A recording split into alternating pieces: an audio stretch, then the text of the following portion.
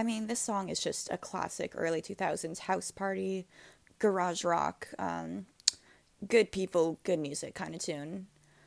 You kind of have to get brazenly sloppy to it. That's probably what makes it so fun. But you know what? It's a Monday. The sun is out. There isn't a cloud in the sky from where I'm sitting. I cannot complain.